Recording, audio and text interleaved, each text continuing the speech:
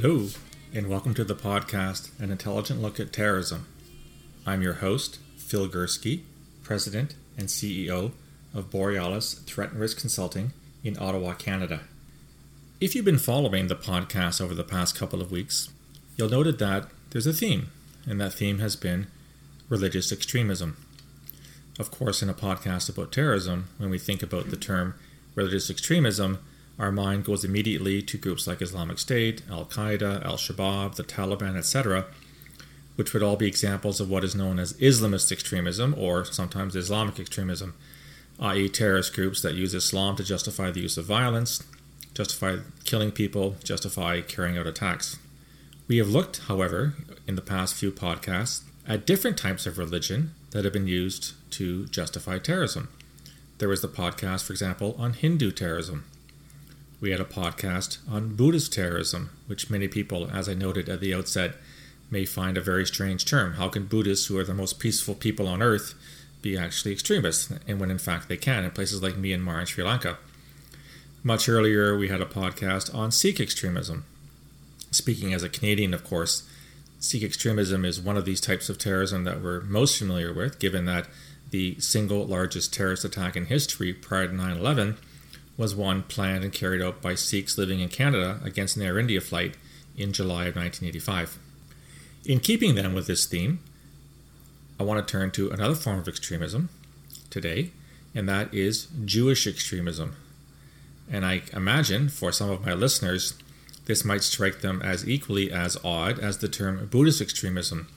Not so much because they can't countenance the possibility of people using Judaism to justify violence, but rather from the perspective that if we think upon Judaism, think of the world's Jews, we would normally associate them with the victims of terrorism. And there's no question that this is true. A lot of talk these days about the rise or re-rise or whatever you want to call it of anti-Semitism. We've had attacks on mosques in Pittsburgh. We've had attacks on Jews around the world. In parts of Europe, for example, there are real concerns that neo-Nazi groups, far-right groups, Islamist extremist groups, in some cases Christian extremists, and I'll get to that in the next podcast, are taking out their anger against Jews. And of course, this is something which has been happening for centuries. Anti-Semitism is a very, very old trope. It dates back to early parts of the first millennium. We certainly saw pogroms against Jewish communities around the world in the 19th century, leading up, of course, to the Holocaust during World War II. So normally, when we talk about Judaism or Jews and terrorism, we associate the term with, or rather we associate them as victims and not as the perpetrators of violence. But what I hope to show to you today, demonstrate, is in fact that there is a small number of people who profess to be Jews who are actually quite violent in nature. And the vast majority of these people live in the modern state of Israel. I don't want to get into an argument about the state of Israel. I'll simply note as an editorial aside that I'm dismayed by the fact that whenever people are critical of Israel as a state, for its policies, for its actions, it is the tendency of some people to immediately conflate the criticism of Israel with anti-Semitism, or the criticism of Zionism, this notion of a political aspect to Judaism with anti-Semitism. I take personal offense to that. I think that any state should be subject to criticism where warranted, that Israel is not any different in that regard, and that any criticism or rebuke for Israel should not be reduced to, oh, that's just another form of anti-Semitism. I recall a year or so ago writing something online about an article I'd read, and I drew criticism to Israel, and the person who wrote the article wrote back with one simple line, "Isn't it amazing how all the old anti-Semites come out when Israel's being discussed?" And I dismissed the remark because I wasn't being anti-Semitic, I was being critical of Israel. Anyhow, that's as an aside. When it comes to Jewish extremism, the vast majority of people who practice violence in the name of Judaism live in the modern state of Israel, and a lot of their attention or use of violence is directed against what we call the occupied territories, what some in Israel would call the ancient Jewish provinces of Judea and Samaria. This, of course, is a long-standing problem that's been going on since the creation of Israel. It's not going away anytime soon.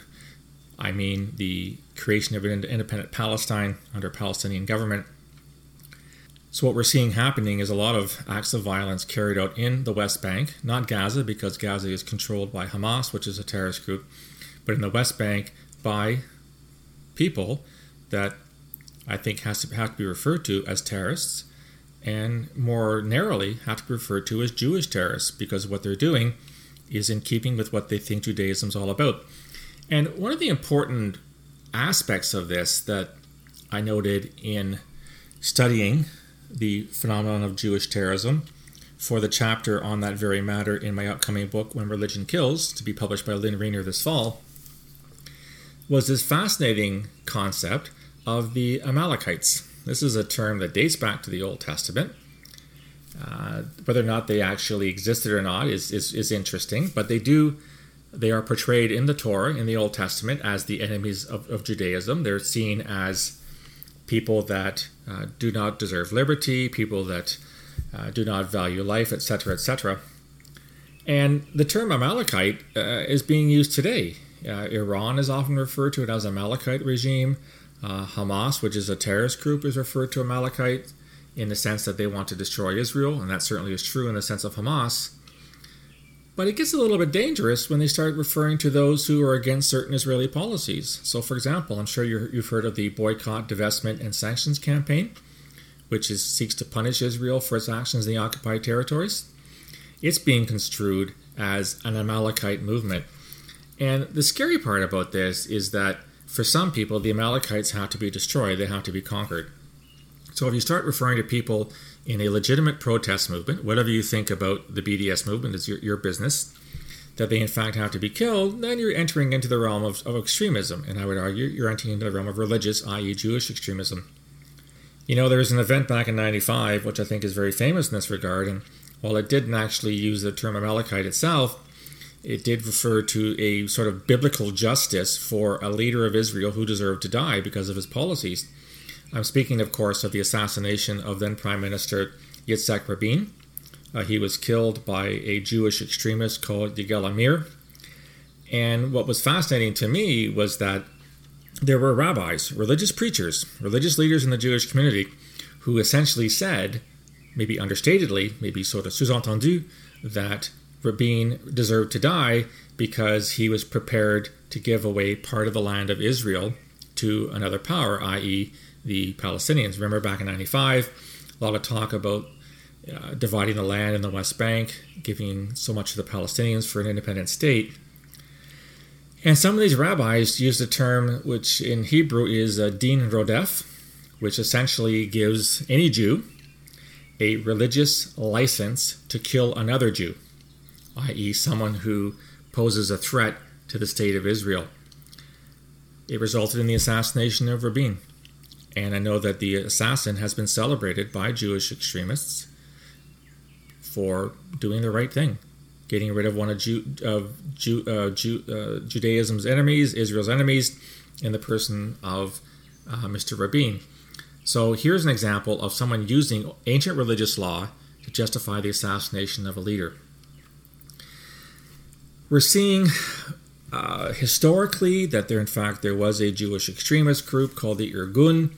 This was before the creation of Israel.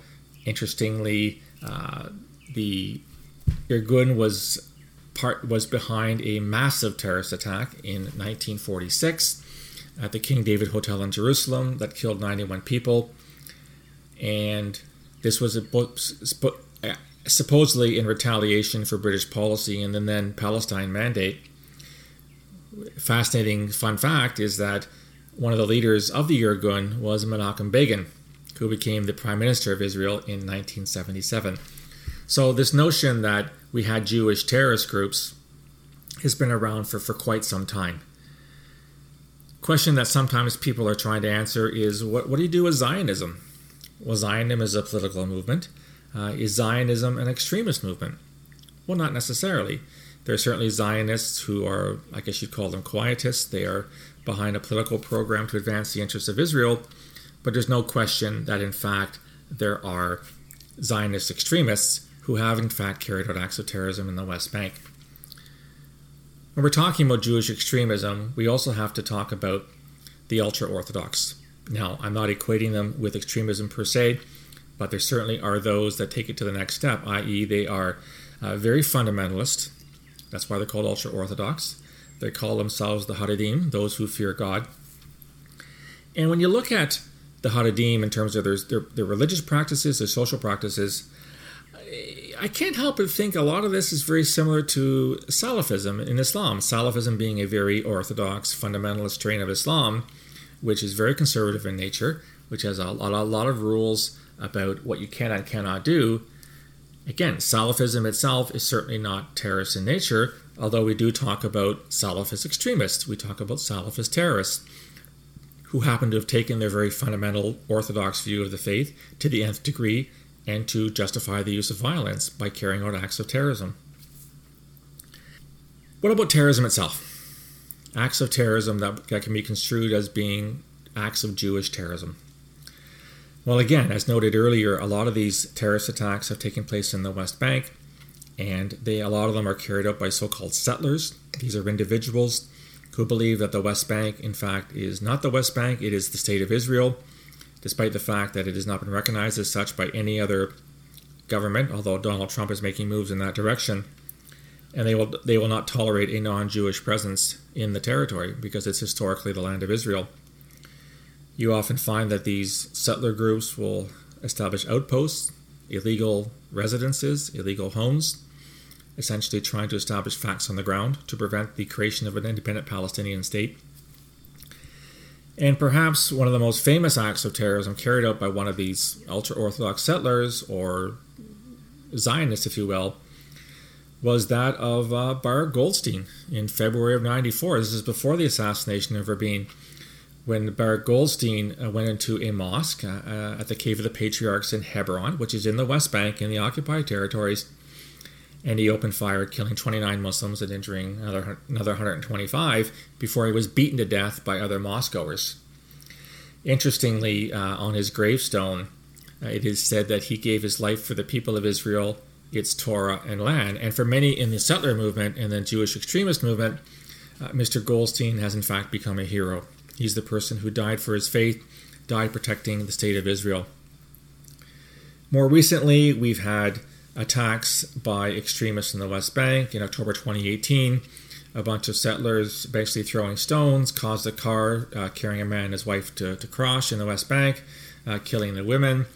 In 2018, Shin Bet, which is the Israeli equivalent of CSIS, the security service, said that there were 13 instances of price tag attacks. These are attacks carried out. They're defined as vandalism and other hate crimes carried out by Jewish ultranationalists, supposedly in retaliation for Palestinian violence or Israeli government policies perceived as hostile to the settler movement. And amongst the targets of these so-called attacks have been mosques, churches, and any Israeli group that doesn't hold to the same program that they do. People have been convicted on charges of incitement to violence in the West Bank. There, in 2018, a very heinous case of 3 Jewish extremists who beat and burned alive a West Bank teenager back in 2014.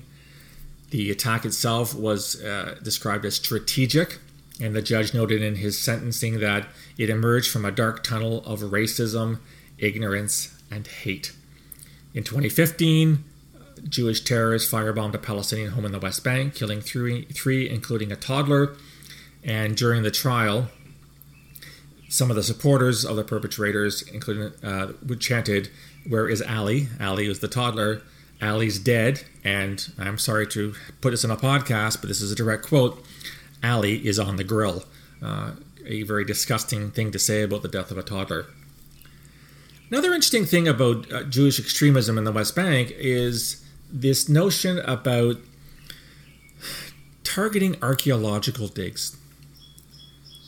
Some of the Haredim will actually enter and sabotage archaeological digs, claiming they're desecrating sacred burial rites. I think there's another agenda behind this, and that's this notion that if archaeology turns up some facts that are, shall we say, uncomfortable for Jewish extremists, i.e. denoting a longer Palestinian presence in the area, it undermines their argument that this is the state of Israel given by God to the Jews in perpetuity. Another fascinating story that just came out, is sort of developing right now, is this notion of establishing a subterranean pilgrimage road. This is in the city of Jerusalem. As you're well aware, Jerusalem is a controversial site. There's West Jerusalem and East Jerusalem. East Jerusalem is the sort of Palestinian part of the city. West Jerusalem is the Jewish part, although a lot of lands have been sold to Jewish settlers in East Jerusalem, again establishing facts on the ground. And the U.S. ambassador to Israel has come out in favor of this tunnel, which apparently is supposed to have been indicative of a very old way of getting through Jerusalem in ancient pre-Israel, but in fact it is yet, I think, one more effort by Jewish fundamentalists, Jewish extremists, to undermine the possibility of a Palestinian state in the West Bank and in East Jerusalem. So to answer the question that I've been trying to answer the last couple of podcasts, is this truly Jewish extremism, or is it some kind of ethno-nationalist terrorism? I think it's both. I think there certainly is a notion of statehood. After all, Israel is the official Jewish state since its inception in the post-World War II days. It's really hard to extricate Israel from the notion of Judaism, despite the fact there is a significant non-Jewish, i.e. mostly Muslim and lesser amounts of Christians population in the country. So if you're a very nationalist Israeli, does that not by extension mean you're a nationalist Jewish Israeli? I think it's a really good question to ask. I'm not accusing all people who are strong Israeli nationalists of being at the same time Orthodox Jewish or Jewish extremists. I'm not drawing a one-to-one relationship between those two, but I do think it's hard to sometimes draw that line between ethno-nationalist pride leading to ethno-nationalist extremism, leading to ethno-nationalist violence, and the religious aspect of that, the religious overtones to that. So I think it is a fair thing to say that if you are part of the very extreme ultra-Orthodox community of the Haredim, if you are part of the extreme settler movement, and you do carry out acts of violence in the name of Israel, in the name of Judaism, in the name of Zionism, by, for example, bombing West Bank homes that belong to Palestinians, by uprooting olive trees. And I'm not equating the uprooting of olive trees with acts of terrorism that result in death. I wouldn't go that far. But this is part and parcel of a program to establish Jewish sovereignty over what is perceived as the totality of the Jewish state, from the Mediterranean to the borders with Jordan. So I think there's no other way of describing this but as Jewish extremism, in the same way where you have major religious leaders, i.e. rabbis, justifying acts of violence, calling for acts of violence, referring to Old Testament texts, to the Torah, which of course is the backbone of Judaism. When they use these types of material to call for this violence at this level, how is this any different than what the Islamist extremists do by citing the Quran and the Hadith? How is this any different than monks in Myanmar, Buddhist monks in Myanmar, calling for violence against the Rohingya Muslims in Rakhine State? How is this any different than Sikh extremists using the Gurdwaras to incite people into acts of violence against the Indian government?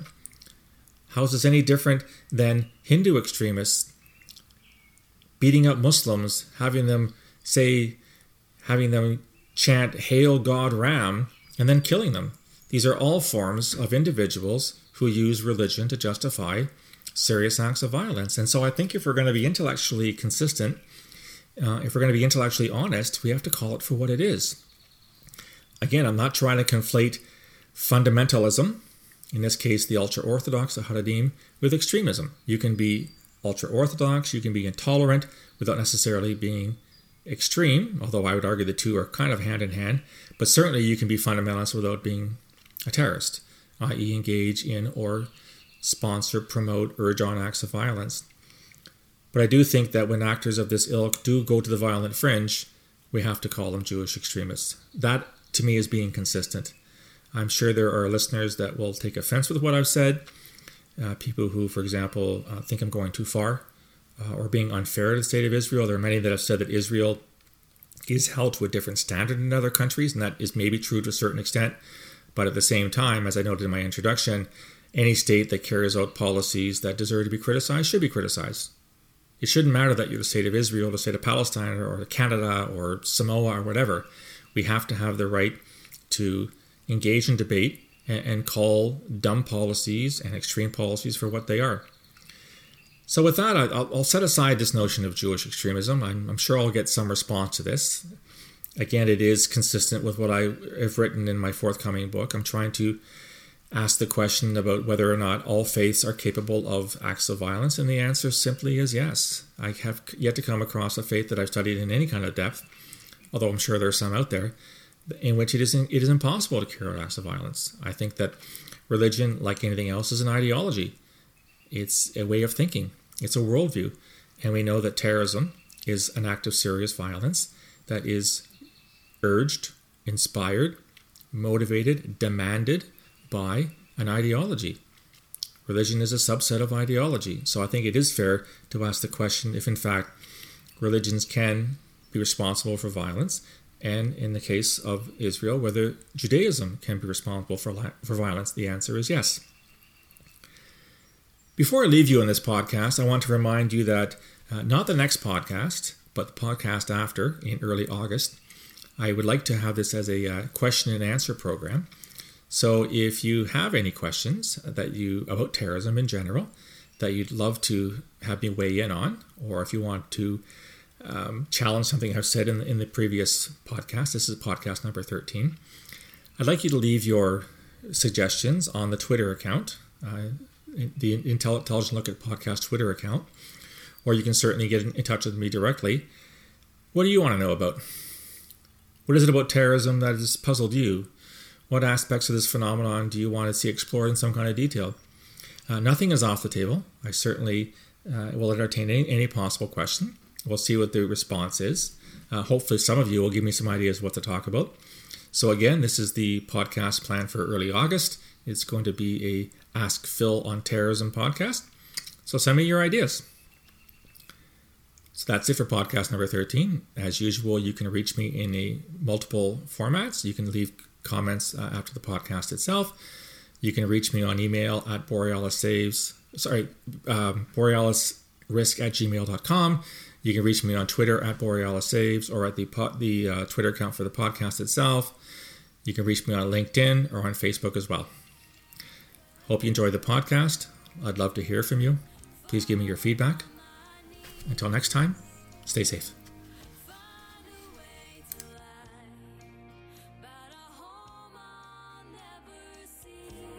It may sound absurd,